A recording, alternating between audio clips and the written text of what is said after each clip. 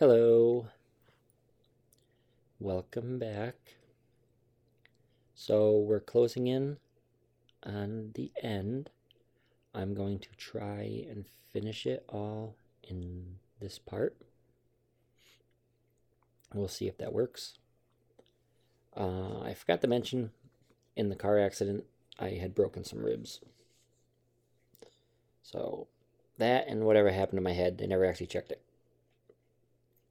After bending the steering column and steering wheel and everything in my face, I had a huge knot on my head. So I got to do a little flashback, just because it becomes important soon. Back when I lived with my brother, my father got remarried. Now, the weird thing is, when I was growing up and in high school and partying, there was mainly one girl I hung out with. Another one started to hang out with us more and more. And that's whose mother my father married. So my friends became my sisters. There was 3 of them. And they were more like sisters than stepsisters, so I don't refer to them as stepsisters. So that'll be very relevant in a little bit. So the anxiety was hitting hard. I was having panic attacks all the time. I also ended up getting, well, the depression, of course, was starting to rear its ugly head again. At one point, I actually got SARS. This has nothing to do with depression or anxiety, but we lived on the 2nd floor, and I started getting winded going up the steps. This is when SARS was going around, and I didn't know why. So I eventually went to the doctor because I was having trouble breathing, and they put me on an asthma inhaler. I never had asthma. So I was using that, and I think I only used it for like a day, because I was using it. Like, I'd go up the stairs, I'd get winded, I'd puff on the inhaler. I had a friend who had asthma show me like how to use it good. I think, if I remember correctly, it had one of those big tubes on the end too. You spray into it, and then you shake it or something, or you shake it, you spray it, and then you puff it, something like that. I don't remember. But I used it for about a day, because the second day, I woke up in the middle of the night, I couldn't breathe, I tried using the inhaler, and then I stopped breathing. So I was rushed to the hospital. That's when they basically told me I had SARS, and they didn't really have a treatment that they knew worked exactly. So they did something the doctor said he called it a shotgun method. He was going to hit me with something for upper respiratory infection and something, an antibiotic or something else. I don't know. It was 2 huge doses of something. Either way, it worked. I was able to breathe again. So at one point, I'm having trouble working now. I end up quitting. I was good at quitting jobs after about a year. But we were home, and my ex was in the kitchen cooking just a frozen pizza. And she was starting to have depression. Not like what I had, more like a temporary type depression. But I'm out on the couch, and I hear a noise, then kind of like a thump. Then I hear her crying hysterically. So I go running down the hallway to check on her. She's on the floor crying. And I sit down next to her. I'm holding her, I'm asking her what's wrong, I'm trying to calm her down. When she finally calms down, she says she dropped the pizza. And I'm like, okay, don't worry about it. And she couldn't stop crying, and she looks up at me. And she says, is this what you feel like every day? I said, yeah, pretty much. And she says, I'm so sorry, and she's hugging me back, and she eventually calms down. She got better. I did not get better. So, we're living there for a while, still having the little parties, our neighbors, because my friends end up moving next door.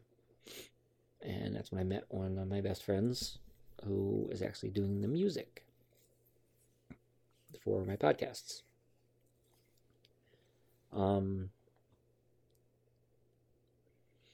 We start to argue more and more. And there's an instant where, like, my brother's girlfriend will ask my ex if she has plans, and she'll tell her, yeah, I have plans at a certain time with me, of course. And she'll ask her if she wants to go somewhere real quick. And then she'll purposely keep her out past the time our plans are supposed to happen. And this keeps happening again and again and again and again. And eventually we get into a huge fight over it. And I find out that she mentioned once to my ex, why did you get the good one? Because my brother was an abusive asshole. So she was kind of trying to mess things up. And we started getting into arguments, and we got into a big argument that day. And I was getting frustrated, and I threw my hat on the couch. And that's all I did. We were arguing. And my ex looks at me and says, what are you going to do, hit me next? And I lost it. Don't worry, I didn't hit her. I've never once raised a hand. I grab my hat. I leave the apartment for several hours.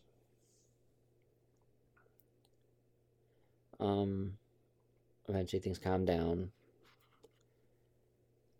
Since I can't work, I put a coffee pot in the computer room, and I start staying up late at night, teaching myself to code, teaching myself more techniques with Photoshop, anything I can to kind of improve myself, so when I get better, I can find a job.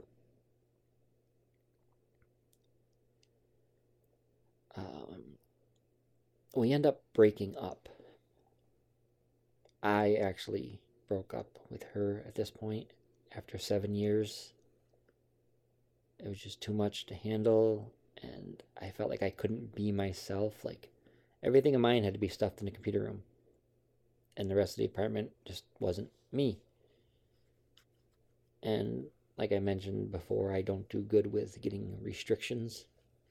I just tend to have to fight back. So we end up separating. I moved back with my father.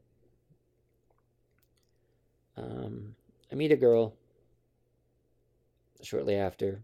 Kind of like her. I meet her through some friends. One of the friends doesn't like that we're seeing, I guess, because they're friends. And he ruins that. And, I was still going to shows and stuff. And I was at one show. And since I knew everybody in the clubs, even with my anxiety, it didn't act up at shows because I felt at home. I knew everybody. I felt safe. So I'm walking around, kind of like I own the place because I know everybody. I'm just walking around talking to people. I see someone I, relatively know sitting at a table with some of his friends. And I go running across the club, jump in the air and twist, land on my ass on a table and slide backwards across the table up against the wall, fold my legs, and start talking to my friend. One of his friends, a female, was on the other side of the table. And she's kind of weird. You'll find out more about that soon. So I didn't really talk to her or the other ones. I talked to the two I knew. And then I went on with the rest of the night, watched the bands, went home. I end up switching from night classes to day classes, and I take a short break. I took a semester off.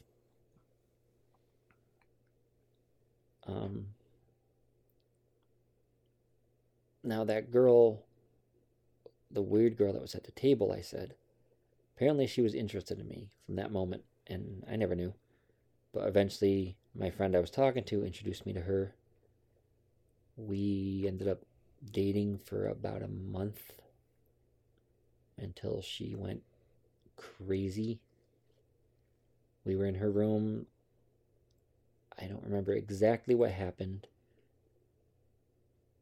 but there was no fighting or anything. I said like fuck about something. Like, what the fuck? Kind of like that. She flips out at me because I swore. Now, she swears all the time. I swore all the time. It's nothing new. I wasn't swearing at her or insulting her or being mean. But she flips out and she's screaming at me. And I try and leave and she blocks the door. So I sit down. I put my arms on my knees. I just sit there with my head down while she's screaming at me. For seriously about 3 hours, she's just screaming at me. 1 or 2 times I tried getting up. And like if you've ever been to like a concert or a show like I was going to, if you want to get through the crowd, you put your hands on someone's shoulder and you gently push. You don't shove them, you just kind of tap them. Say you want to go by. Well, I did that. I got up, I kind of tapped her on the shoulder, implying I want to go out the door, I want to leave. She wouldn't let me, so I sat back down, kept getting screamed at. Eventually, she moves and says something like, if you want to go, go. So I grabbed my windbreaker. I think I had my rollerblades there. I grab my rollerblades. I go out to the car. I leave. I find out shortly after she always wanted to be part of the scene, and she just didn't really fit in. So she started using... I find out basically she wanted to date me because she wanted me to kind of pull her into the scene. And it didn't work out. I broke up with her that night after we left. Like, yeah, not doing this. So it turns out she started going to shows and telling people, like they'd ask where I was because they saw us together a few times. And she would say, oh, we're not together anymore. He beat the shit out of me. Well, this was her plan to get into the shows. And it backfired horribly. Because the people she was telling would look at her and go, look, we don't know Chris personally. But we know him from the show. And we know his friends. And we know for a fact he would never do that. Get the fuck out of here. So she was pretty much blacklisted from every show at every club within a 40-minute range. And finally, I kept talking to her online, not to get back together or anything, with the intention of getting her to say exactly what happened that night. And I said, why are you telling people I hit you? I never touched you. Yeah, you did. No, I never touched you. I never, ever raised my hand towards a girl. She's like, you did hit me. I'm like, when did I hit you? When you got up to leave, you grabbed your windbreaker, and it swung and it brushed against me. Like, thank you. I'm going to print this out and keep it with me. And then I stopped talking to her again. So that was the whole abuse incident. Apparently my jacket brushed her as I was leaving. So me and my ex start hanging out again. She's coming up to my father's house. We're hanging out. She starts spending the night. We're starting to get back together. I explained to her the reasons why I left. We worked it out. Then, and I'm still going to school too, so, but she's working. Then she gets pregnant. Now, we've never had a scare, never had a close call, nothing before, and suddenly she's pregnant. So she comes home. She was sick for a little while. She went to the doctor, came home, handed me the paper. And, doctor's handwriting, you can't read it. So I'm at the computer doing something. Maybe, I think I was doing something with 3D modeling because part of what I did in college. I look at the paper, and I can't read the handwriting. It's a doctor's handwriting. All I see is P. So I'm like, oh, you got pneumonia? I'm like, oh, that sucks. Pneumonia's a bastard. Because I've had it a couple times in my life. She says, no, read it again. And I look at it, and I'm like, you're pregnant? She's like, yeah. I'm like, oh, okay. That's it? I'm like, well, we know the risks. She's like, you're not mad? I'm like, why would I be mad? We know the risks. And she said, well, should we tell anybody? I'm like, it's up to you. I'm like, what do you want to do? So she said, let's think about it for like a day. So we thought about it, and obviously we didn't want to do the other route, an abortion. We knew the risks. We were in our probably early 20s. So, we take care of everything. We let our family know that I'm having a baby. Well, she's having a baby. I'm a father.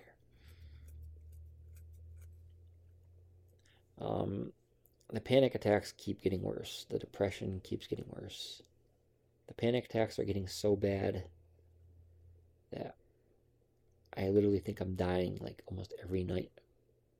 And every time I feel weird, I run to the mirror and I look, and my pupils are dilated at different sizes, which someone once told me is only happens if you're dead. So that was in my head, so that made it worse. I'd get weird things, like one time I swear I felt something moving in my brain, like an air bubble or a bug crawling over my brain.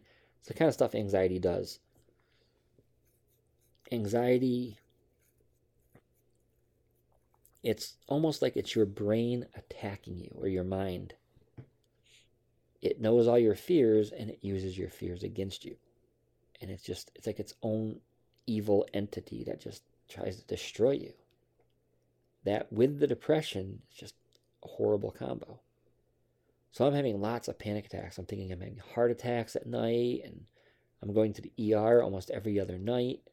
They can't find anything wrong with me. I eventually get myself back to therapy. I found a therapist and psychiatrist pretty close, about a 30-minute drive, and I started seeing them. And that lasted for about 2 years, I think I was seeing them. And my therapist was amazing. She couldn't figure out what was wrong. So we literally went through every possible thing she could think of to try and help me. From guided meditation to just talking things out.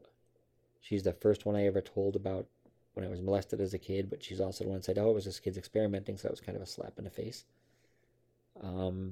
We were doing weird stuff like crossing chakras and tapping nerve points. Nothing seemed to work.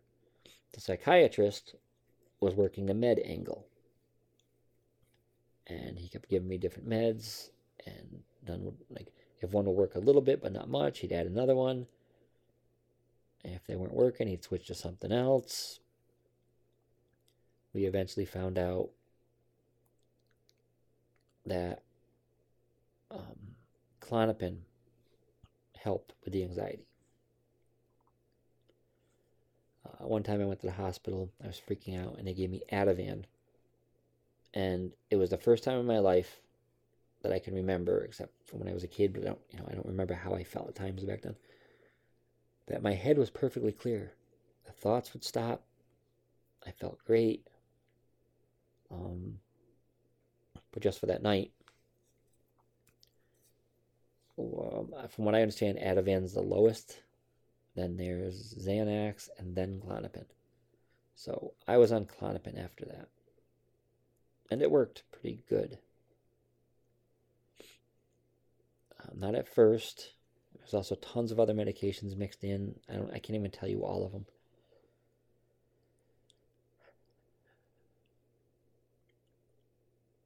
I ended up graduating. We had my graduation party. And like I said, there's a side of the family I don't talk to. They were there. I didn't want to invite them, but they made me. So they were there. And my uncle, he married my aunt, who's actually my blood relative. He just married into the family.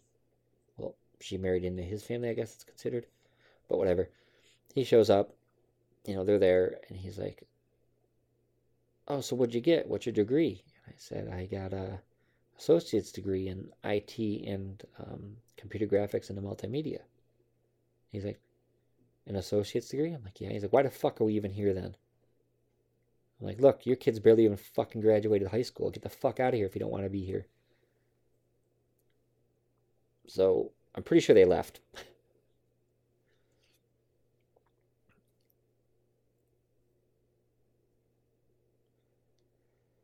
Trying to keep things in order in my mind. So I'm back in therapy. There's still the occasional ER trip now, not as bad.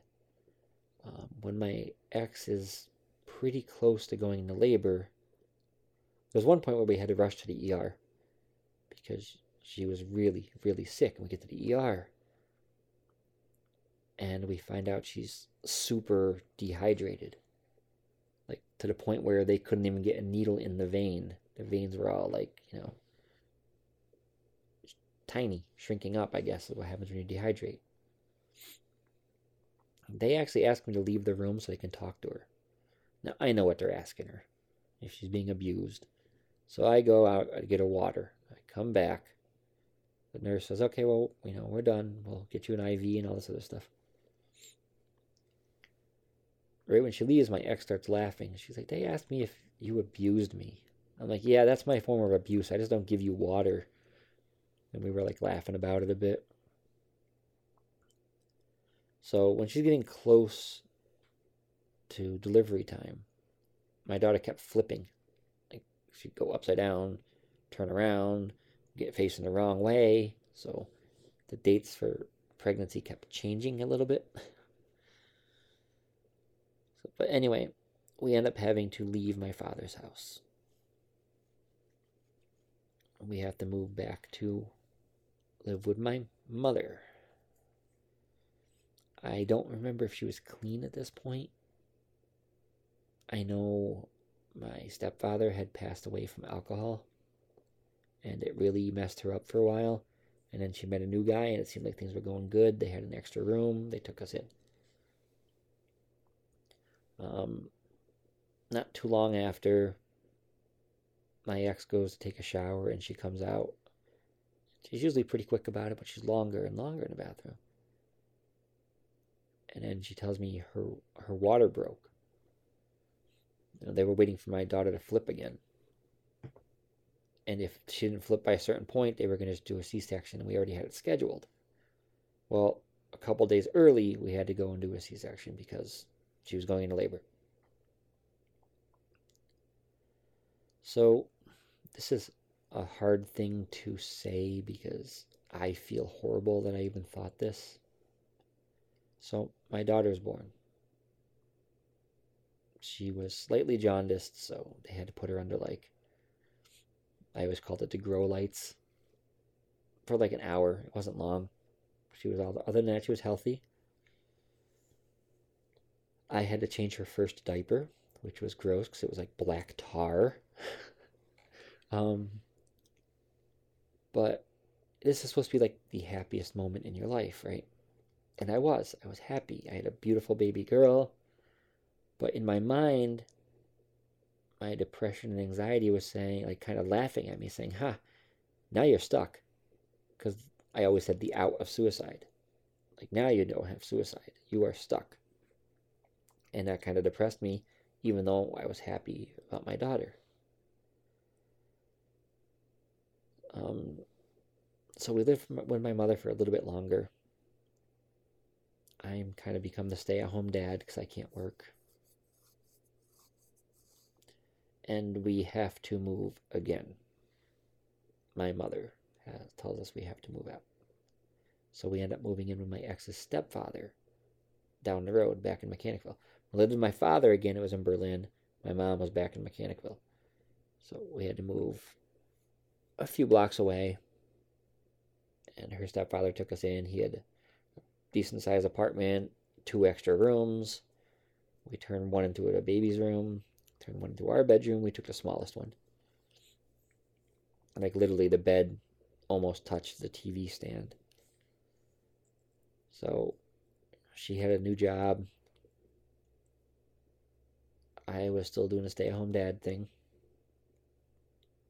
Actually, during that time is when I got invited to join a cult. So I smoked cigarettes. And if my ex's, I don't even know what he'd be considered. He was a stepfather, but then her mother had left him. So he'd be like an ex-stepfather? I don't know. He's the one who took us in. He was a relatively nice guy. And I never had a problem with him. We always got along. He was always on a computer trying to, like, meet girls. So if he was home, I would go out on the front porch and have a cigarette. If he wasn't home, I would take my daughter out on the front porch. I'd, those little bouncy seats, you strap them in and they can kind of, it's like just a metal wire frame with a cushioned seat, and it can bounce. So I'd bring her out on the porch,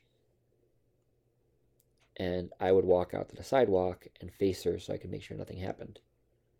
She was usually sleeping half the time, but she'd be happy in the fresh air and bouncing, and I'd make sure I was, far enough away where no smoke would ever go near her, but I could get to her if I had to. So I'd walk to the end of our sidewalk out of our house to the main sidewalk and stand there. Well, one day I was out there smoking. My daughter wasn't out there, but a guy approached me, and he had pamphlets, and I thought, oh God, because they'd always come up to the door with religious pamphlets trying to convert us, and I'm like, I don't want to get converted. And he starts talking to me about religion and my beliefs and asking me what I do, and I still think he's just a church guy. I'm like, oh, I'm a stay-at-home father, things like that. And then he starts telling me how basically up around where I went to therapy, because at this point it was like an hour drive, they had a compound or a farm they all lived on, and the guys all slept in one building, the women in another building, and the children in another building. And he mentions how they have like means of protection, and I'm just like, in my head I'm just like, oh shit, it's a cult. So they're actually still around, and they've been in trouble quite a bit for child labor laws, like taking all the kids and making them work, like make candles or something to sell. And I think they're still around up in New York. But yeah, they tried recruiting me. I said, I'll take the pamphlet. So I'd get them to leave, and then I just, showed my ex. We kind of laughed about it, and we threw it out. Never saw them again, thankfully. So, the depression's bad. The anxiety's bad. I'm still seeing my therapists and stuff.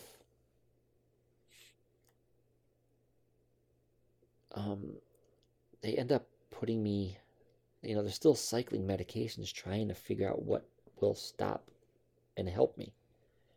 At one point, they put me on a Prozac. So usually when you get a medication, a mental health medication, I don't know if it's the same nowadays, but back then it was about 7 days till your system was saturated. Well, literally right when I hit saturation point, or the day before, the day after, the Prozac made things 100 times worse. The thoughts were, like, before I had racing thoughts, but it was like the thoughts were on cocaine. They were just speeding around my head so fast I couldn't control what I was thinking. I was freaking out. I started punching myself in the head to try and stop the the thoughts. I never had voices. I could not stop the thoughts. And I got rushed to the ER.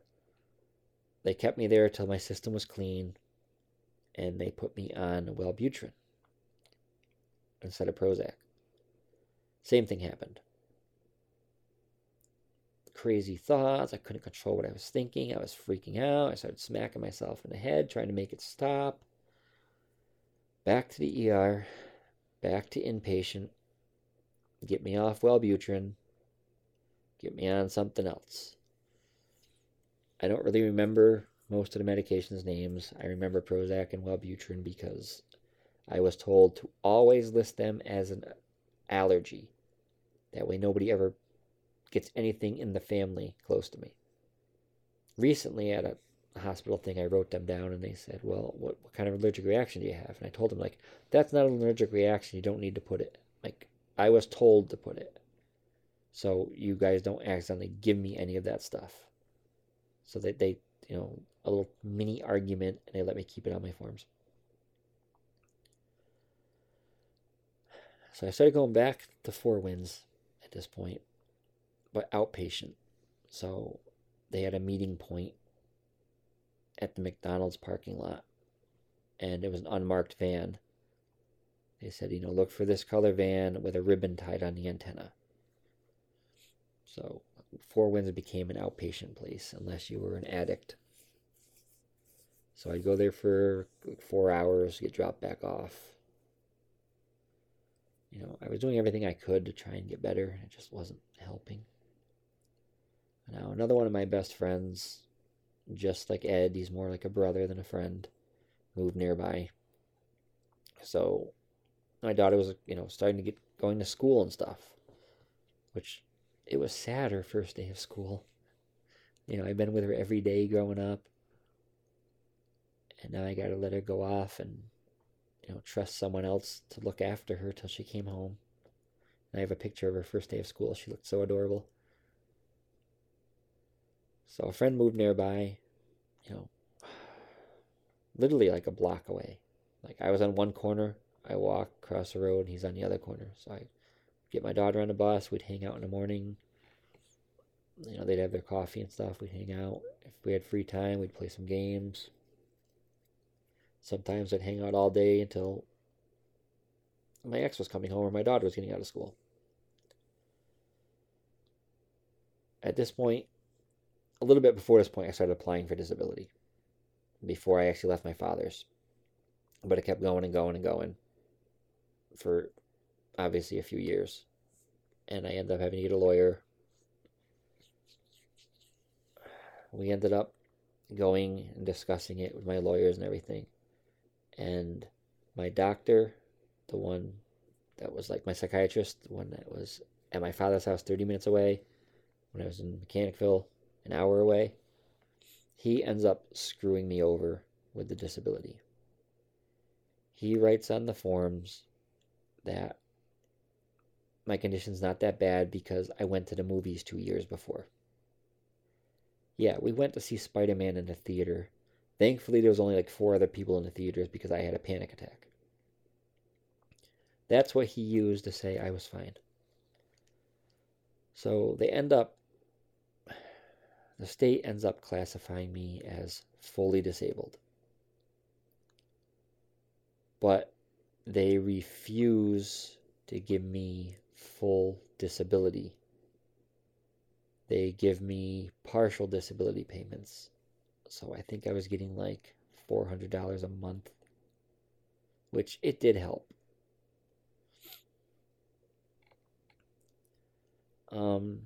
Now, I mentioned earlier about my father getting remarried and how it was going to become a big thing. So I'm sitting home one night and I get a phone call.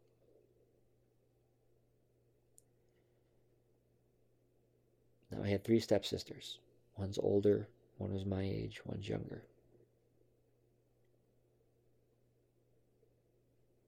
I get a phone call. I can't remember if I think it was my father, to tell me my sister died. And I just lose it. I'm freaking out. I grew up with these girls. They were sisters. They weren't stepsisters. I don't know what happened. I don't get it. I don't understand it. They said it was a suicide. We found out later on there was a lot more details to it, and it was she was murdered. That's the way it looks. Everything points to murder, not suicide. Suicide notes written not in her handwriting. The guy she was staying with, the cops were already looking at him for another incident identical to this.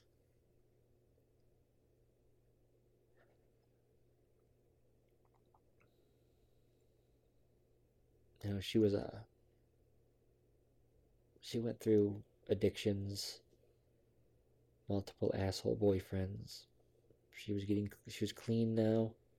She was getting her life straightened out. Christmas was coming. She was so excited because she had all she was able to buy all the presents that her son wanted, everything he asked for. She was like super excited for Christmas. She reconnected with an old boyfriend, one that was nice, that I think she messed things up with. He was actually a really good guy, I understand, or from what I understand. So she was happy. She was looking forward to life finally. And she was taken from us. I just lost it. Shortly after that, because that really pushed the depression and the anxiety and everything even farther. So shortly after that,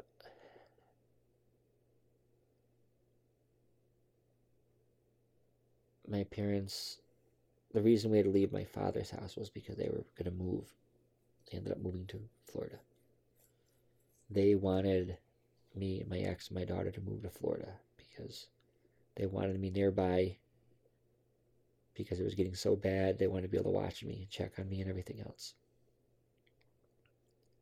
So we end up moving to Florida. A few months before that, I was taking air conditioning out of the window and I hurt my back. When it came time to move, I couldn't feel the toes of my right foot. And everybody thought I was just saying that to get out of helping pack and load the truck. I was helping pack. I couldn't carry stuff. So we get to Florida. My back gets worse. We have to live with my father for about a year. Me, my ex, my daughter, and a little bedroom in the back. My back gets worse and worse and worse and worse, to the point where I'm in constant pain. I can't really walk. I'm still a smoker at that point in time. So I would kind of roll out of bed to the floor, crawl through the house out to the back porch where we smoked, and lay on the back porch floor all day. And I wouldn't even smoke much. It was like 2 cigarettes. It just hurt to do anything. If I had to go to the bathroom, I would have to roll up towels and stack them on the toilet seat so I could sit without bending my back too much. One point, I had to go to the bathroom because I had to go to the bathroom in like 2 weeks.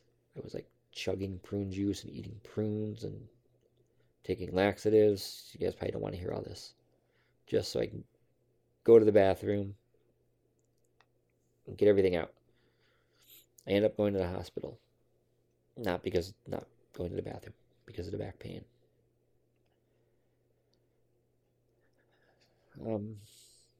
Sorry, I'm kind of thinking about my sister. So I go to the hospital. They scan my back. The doctor has me sitting up at one point, and they got that little mallet they tap your knees with, to get your reaction. So he taps my left knee, my left leg kicks. Taps my right knee, nothing happens. Taps my left knee, my left leg kicks. Taps my right knee, nothing happens. Like, is it okay if I try a little harder? Like, go ahead. Can't feel it anyway. Couldn't feel my right leg anymore.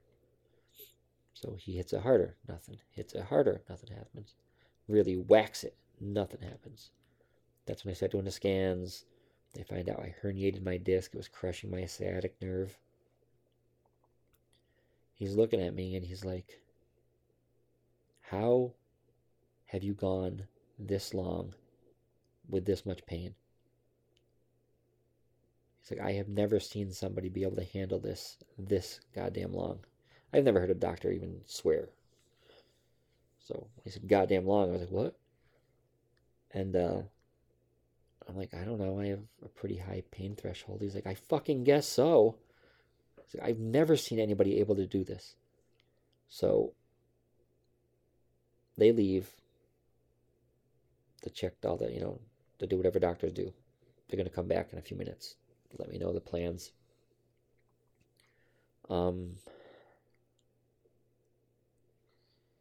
Something else I was going to add in there and I can't really remember it. Oh, because of my anxiety, I won't let a doctor give me a medication without telling me what it is and explaining it. When we were still in New York and Mechanicville, I would go to the same drugstore all the time, and I would talk to the pharmacist, and she got to know me. She understood my condition, so if I went in to say get my Klonopin and the pills had changed, she would hold the bottle and she'd say, Chris, it's the same medication. It's a different provider. The color's different. The shape's different. But it's the same medication. It's okay to take it. And because she knew how bad it was.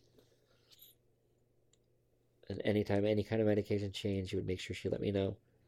Any new medication, I would give my ex the paperwork to read the side effects. Because if I read the side effects, the anxiety would make sure I had them. If she read the side effects, if I felt weird, I could say something and she would let me know if it was actually a side effect or not. So, this relates to the doctor in a minute. So they come out. Actually, the doctor doesn't come out. The male nurse that's helping him comes out. And he's like, I have to give you this. And before I can ask what it is, he puts the needle in the IV. I don't remember what it's called. It looked milky, like a milky liquid. He injects it into me. I'm like, what was that? Because I need to know stuff before they do it. I'm going to freak out. He's like, don't worry. It's for pain, it's 10 times stronger than morphine. I'm like, but what is it? What is it? I need to know. What is it? And he told me the name. I can't remember it. Doctor comes back out a few minutes later. I don't feel anything anymore. No pain, no nothing. He starts asking me questions and he looks at me. He's like, and I'm just like kind of like drugged up. I'm like just got a smile on my face. He's trying to talk to me and I'm trying to talk back. He's like, you know what? I'll talk to her. And he goes over and he asks my ex all the questions because I was just out of it. The stuff worked so good. I was able to get up and walk out of that hospital without any pain. And they scheduled surgery within a couple days. That's how bad it was. It was like within a day or two I was in there. And that painkiller kept the pain away until then. Ever since then, it's been kind of hit or miss with my back. I'll get it all fixed up really good. Nothing hurts anymore. I can go out for walks. Tried jogging once, but that was a little much on my back. Even when it feels good, it doesn't feel good to jog.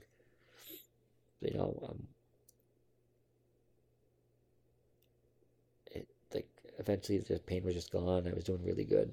I can go for walks. I could do stuff around the house. I didn't have to worry about, picking something up or bending over. At one point down here, I had so many meds. It was like a handful every morning. Just different meds, different vitamins, all these different things they had me on. Me and my ex start to drift apart. This time, her, not me.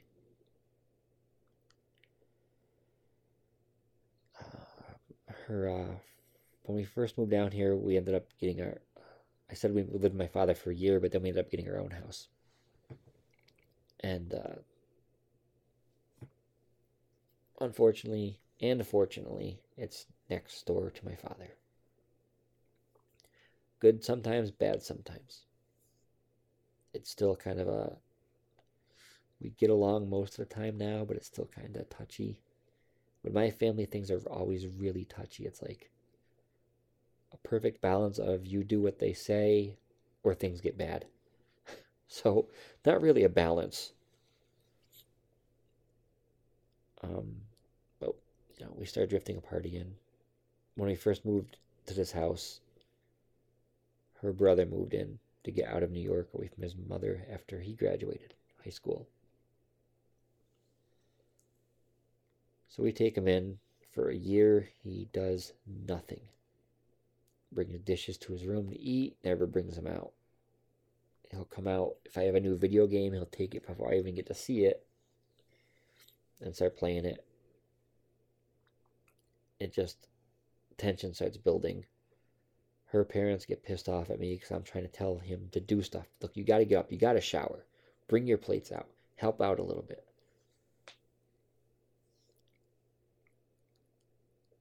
So that added to the tension between me and my ex. So she comes up to me one day and says she wants a divorce. And I'm like, Okay. I didn't know what to say. It didn't even hit me at first. Like, okay. So, like, I'm gonna go do what I was gonna do today. I'll be back. So I head out to GameStop. I had a game waiting for me. Still hasn't sunk in what she even said. I get home. Not proud of this. It hit hard on the way home. It hit real hard. The depression, the anxiety all kicked in overtime because of it. There's something I'm going to mention about depression too, or anxiety after this bit, so people can kind of understand it better, maybe. So I come home, I'm sitting in the bedroom, kind of freaking out, crying. I don't know what to do. I have nothing. I can't work. They cut my disability payments down to $80 a month.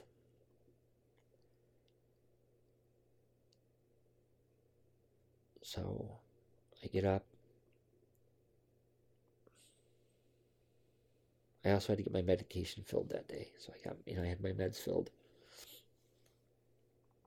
I think I have 3 different bottles at this point. I finally got weaned off of stuff because it was too much in my system. It was like it wasn't doing anything anyway, so I took some of it out. So I get up, I go in, I sit with my daughter for a minute.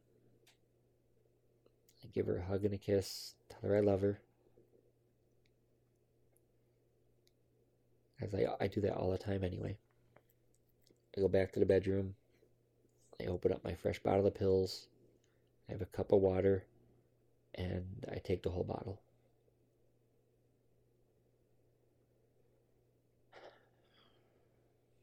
Shortly after, I'm out of it in the bed. My ex comes in to tell me she's going to work. And she sees what's going on. She sees the empty pill bottle. She starts screaming at me, "You know I have to go to work. Can't believe you would do this." She calls. I was in a hospital once already down here. We actually got me Baker acted, so they would have to take me. But this time, the ambulance shows up. I'm just kind of standing there.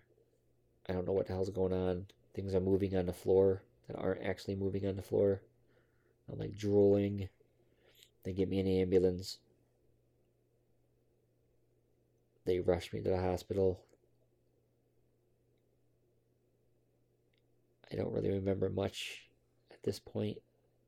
I know they stuck all these electrodes on me. My ex was standing above me while I was in the bed.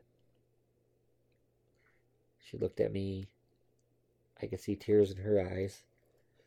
She gave me a kiss on the forehead and said goodbye. I don't remember the next day or two. I was in and out. I had all these machines hooked up to me. When I finally came to, I had to have a nurse sitting next to me pretty much 24/7. I keep falling apart. I keep losing it. She finally persuades me to eat. She's trying to keep me calm. She was really nice.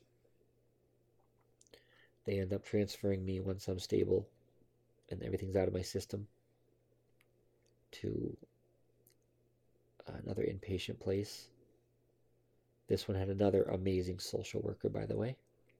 One day I'm in there with my social worker and he says, "Chris, you're 30 whatever now." I don't remember how old I was.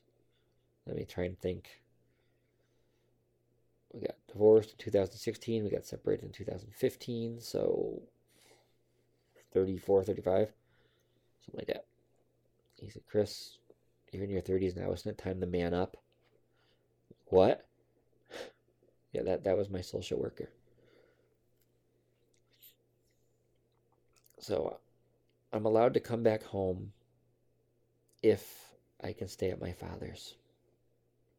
And they want to make sure he doesn't have any guns or anything in the house.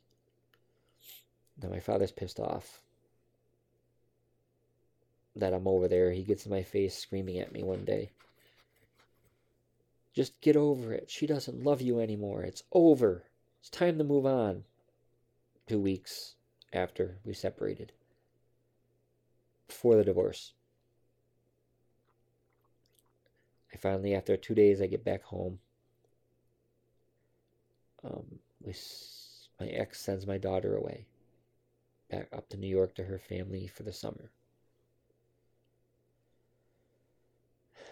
My ex comes home 2 more nights, and then she stops coming home. Her brother's still living here. At this point, my daughter's not here, so I don't have anything to try and hold on to, you know? I go in my room. Just got my meds filled. My new meds. I take 2 bottles. I figured 1 bottle didn't do it, 2 bottles will do it. Well, I figured 1 bottle almost did it. 2 bottles will definitely do it. It didn't. I woke up a day later. And I'm like, look, if I can't even take myself out, I better get my shit together. Freaking out still, though. I don't know what to do.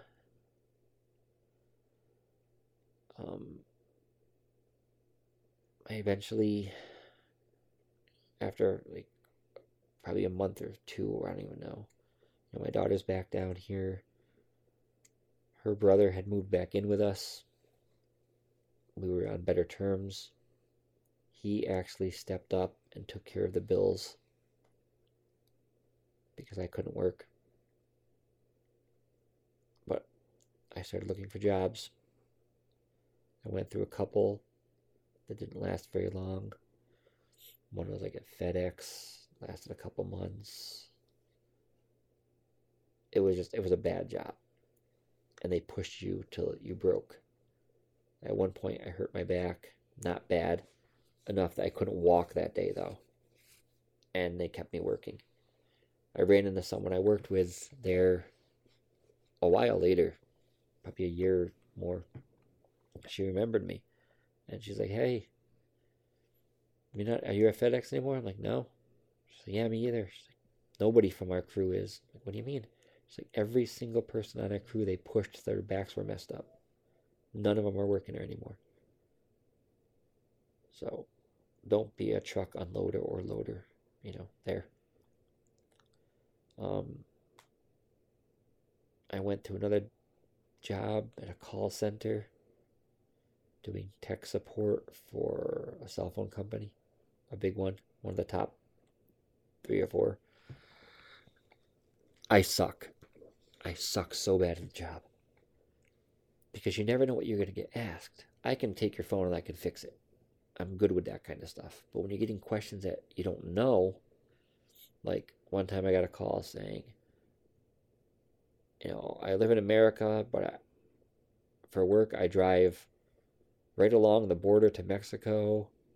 Am I going to get charged international fees? That one I could answer. I said, no, because Mexico's on your plan. Don't worry about it. One time a girl called. I think she was from France, foreign exchange or something. She was going to go back home for a little while. She wanted to cancel her account. I'm like, okay. She said, well, will I be able to come back after? I'm like, yeah, your account's all in good standing and everything. You just turn your phone off. She's like, dude, if I don't want to, close it out, can I just keep paying it? Just, basically like the fees for the phone and not the service.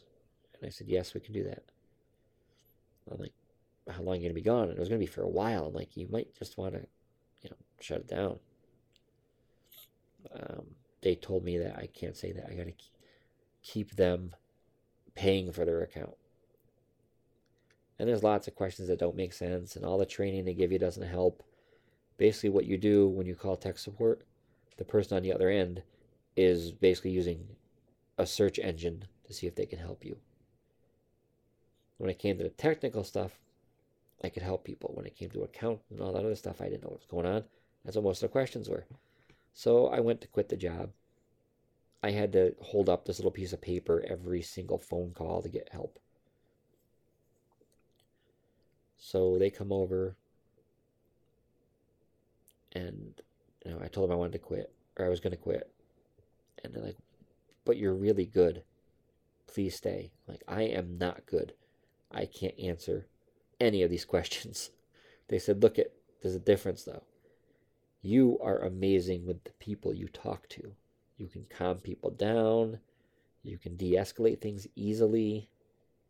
The other part, you can learn. Nobody can answer these questions in the beginning. You never know what you're going to get asked. I'm like, yeah, but I don't like that. So I leave. I end up getting another job, and then another job. I stayed at the other one until I had another job, though. I didn't leave like I left the call center. But I was getting some days my paycheck would be $25 for 2 weeks of work because I only worked an hour, or a few hours doing inventory. But depression is still pretty damn bad. Before work one day, I'm just laying in bed crying, and I'm looking at my phone. I'm trying to find a shooting range that lets you use one of their guns while you're there. And I'm specifically looking for a shooting range that allows you to target shoot with a shotgun with slugs. So I was looking for another way out, basically. I end up calling a suicide hotline. I talked to them for a bit. I mentioned I have to go to work, and they're like, well, that's good. You still got the job. So, keep going. It didn't help.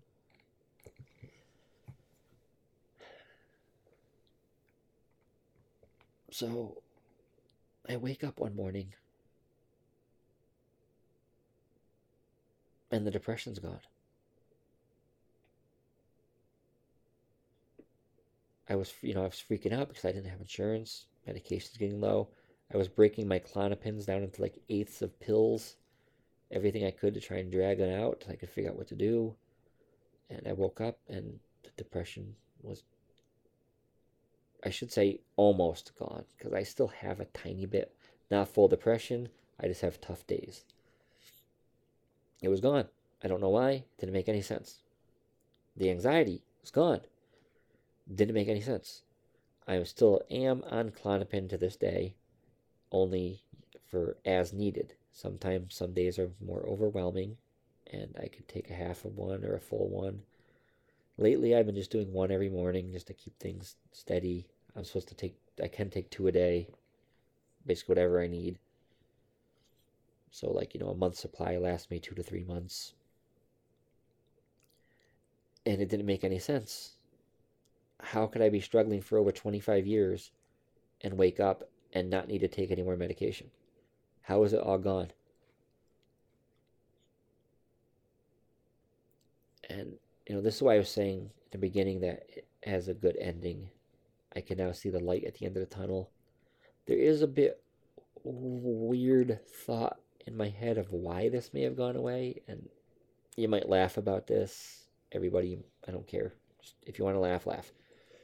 So I started using this app called, I'm not going to mention it. I started using this Pen Pal app to talk to people around the world. I just stumbled on it. I was talking to people. I was feeling better. I was meeting different people all over the world. I ended up meeting a girl from Singapore. Things kind of clicked really, really good with us. We would talk, she knew about my history. We talked about everything. I kind of became an open book. There's a reason for that. I forgot to mention before, but I'll explain that too before we leave. So, upon talking to her, I find out that she was in a very bad relationship. I'm not going to go into the details because that's not my life to talk about. We were doing, we kind of started long distance dating. I find out more and more about her past. I find out that she managed to get up the courage to leave the bad relationship after 9 years. And she told me when she left.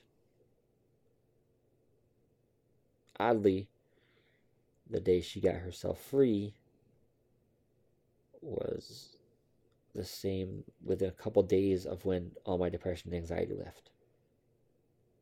I'm like, that's kind of a weird coincidence. You get free and get rid of all your pain, and all my pain goes away. There's also an incident that happened when I was younger. I can't remember exactly how old I was. I was like 20. She sent me some pictures. And one of them, she was in... Well, let me tell you the incident first. So, I was driving in the car with my ex's father. I don't remember where we were going, what we were doing. I got hit with this wave of just sadness. Never felt anything like it before. I felt lost.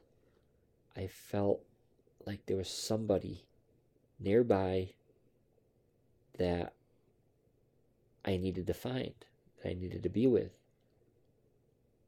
I felt like a weird, like, for lack of a better word, I felt like somebody I loved was nearby, but I didn't know who they were. So, let's get back to where we are now.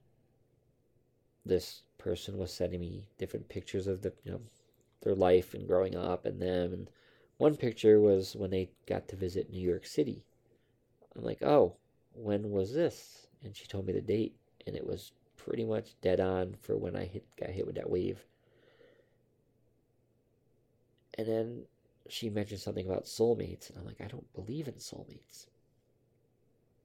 So anyway, I started researching and reading about what soulmates are, and there's different types.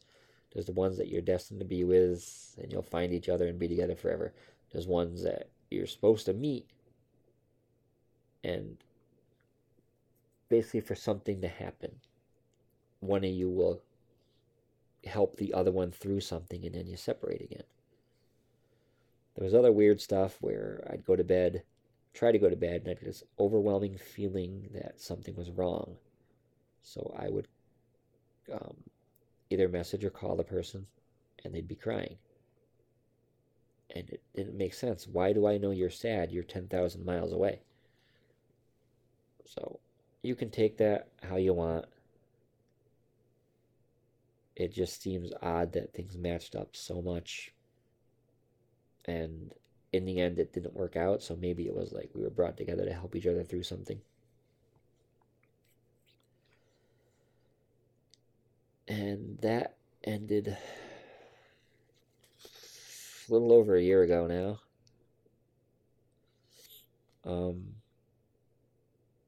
So now I just sit and wait and hope somebody finds me, because I don't like the idea of looking.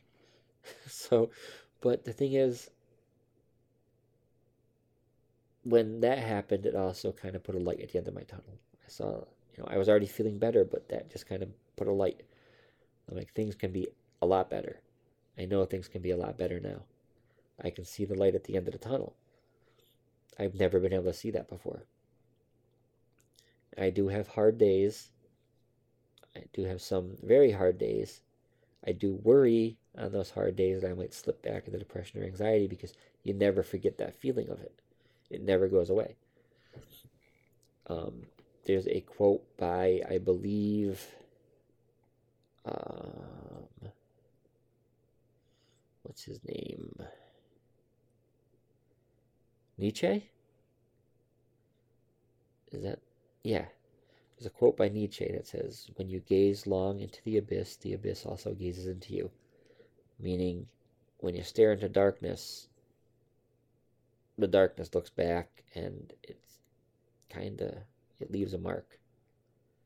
So let's just say that the depression has left scars. I'm sure they're never going to go away.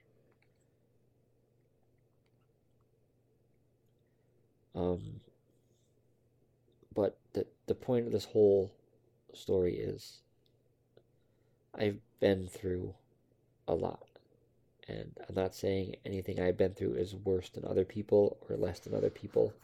It's just what I went through, what I had to survive, what I barely survived. And going through all that, I never, ever, ever believed there was light at the end of the tunnel. I never believed things could ever get better. over 25 years of bipolar is a lot. It is a lot for anyone. But I think this is maybe why people told me I should write an autobiography. Multiple people kept saying it. I'm like, nobody cares about my life. Like, yeah, but you have a story. You've been through shit. There's a good ending. You can maybe inspire someone. Or help someone if they can listen to it. Or read it, is what they imply, but I went with a podcast instead because it's easier. So, I want to tell you, I know if you're suffering, I know you've heard this from people over and over and over, that it gets better. But when you're in there, it doesn't get better, and you never see it get better. You can't even comprehend the idea of a light at the end of the tunnel. But I just want to tell you that it does. It really, really does. It may not be quick, it may take a while, but it actually does. And now when I talk to people, I'm pretty much an open book about everything. And the reason for that is I had this thing with my anxiety called intrusive thoughts. If you don't know what they are, they suck. So an intrusive thought, it will take something. I actually thought I was going to snap. You always hear about people, oh, they were such a nice, quiet person, and they snapped and killed everybody. I worried about that because of these intrusive thoughts. And my therapist would tell me to knock it off. She'd say, Chris, you are the least aggressive person I've ever seen. People don't snap. Well, she said, people do snap, but they already have it in them. You can't snap and go against the core of who you are, which that helped me a lot. It calmed me down quite a bit. But I still have these intrusive thoughts. If you don't know what intrusive thoughts are, if you have severe anxiety and if you're unfortunate and unlucky enough to get the intrusive thoughts, what they are is you'll get thoughts that don't feel like your own. Like you'll think about someone you care about, and then the thoughts will turn to you hurting them in bad or violent ways. And it's not who you are. It freaks you the hell out. And that's the point of it. Anxiety takes your fears and uses them against you in the worst way possible. I went on to a forum for people with anxiety, and someone explained intrusive thoughts. And I'm like, holy shit, it's not just me. I thought I was going nuts. There's like hundreds and hundreds of people on here that have the exact same thing. And I will give you the advice that they had on the forum. One person said, don't fight the thoughts. It makes it worse. Picture it. If it turns into one of the violent ones, picture it in detail. Strip the sound out if there's sound.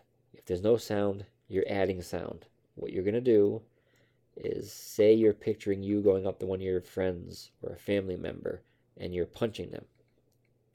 Or worse, put Three Stooges noises in there.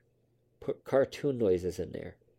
And do it every single time you get a bad thought, and it takes the power away from the thoughts and they stop. And that's how anxiety works. You got to take the power away from it. It's not easy.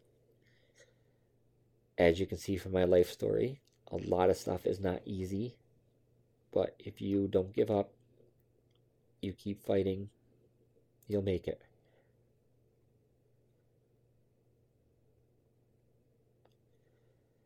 And that brings us to the end of the story. That brings us to now. So, a friend of mine was in a hardcore band in New York. He writes amazing lyrics, and I asked his permission to use some of his lyrics to end the podcast. And it's not going to really fit with the theme of things being better, but it's going to fit with the theme of how I feel having dealt with a depression, having the scars from it, and what it feels like to be in it. So, on that note, I would like to say, if you're struggling and this story helps you,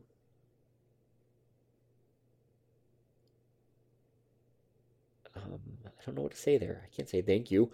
I hope maybe it helps you.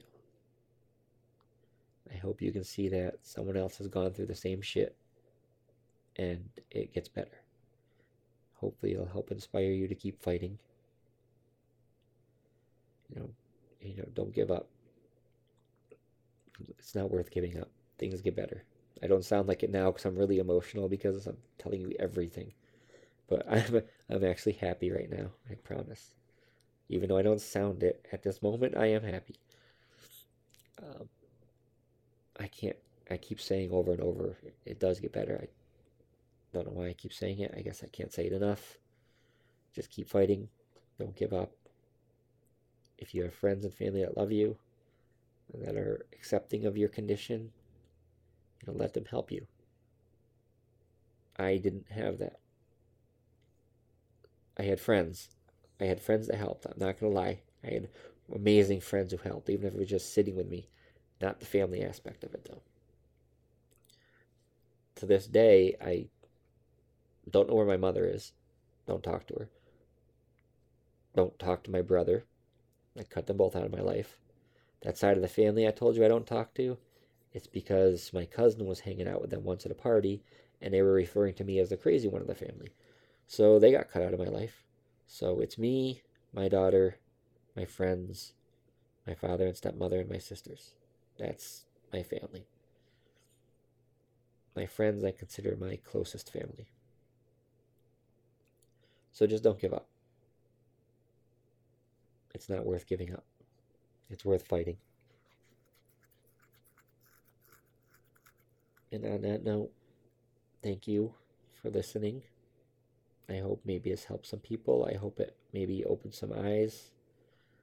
I'm not going to say, I'm not going to put anybody else down and say, well, I went through all this. No, I mean, I know there's people out there that have gone through way worse than me. This is just my life. This is the stuff that affected me. I can't relate to worse or less. So thank you for listening. If you know somebody who's struggling and you think this might help, let them know. Or just sit with them. Don't give up on them because they need you. So thank you for listening. And to end this, I'm going to give you the quote from the song.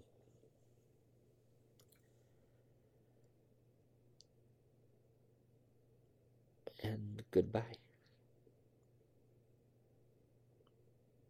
And to quote the lyrics, I am no one, I have no face. In this darkness, I am God.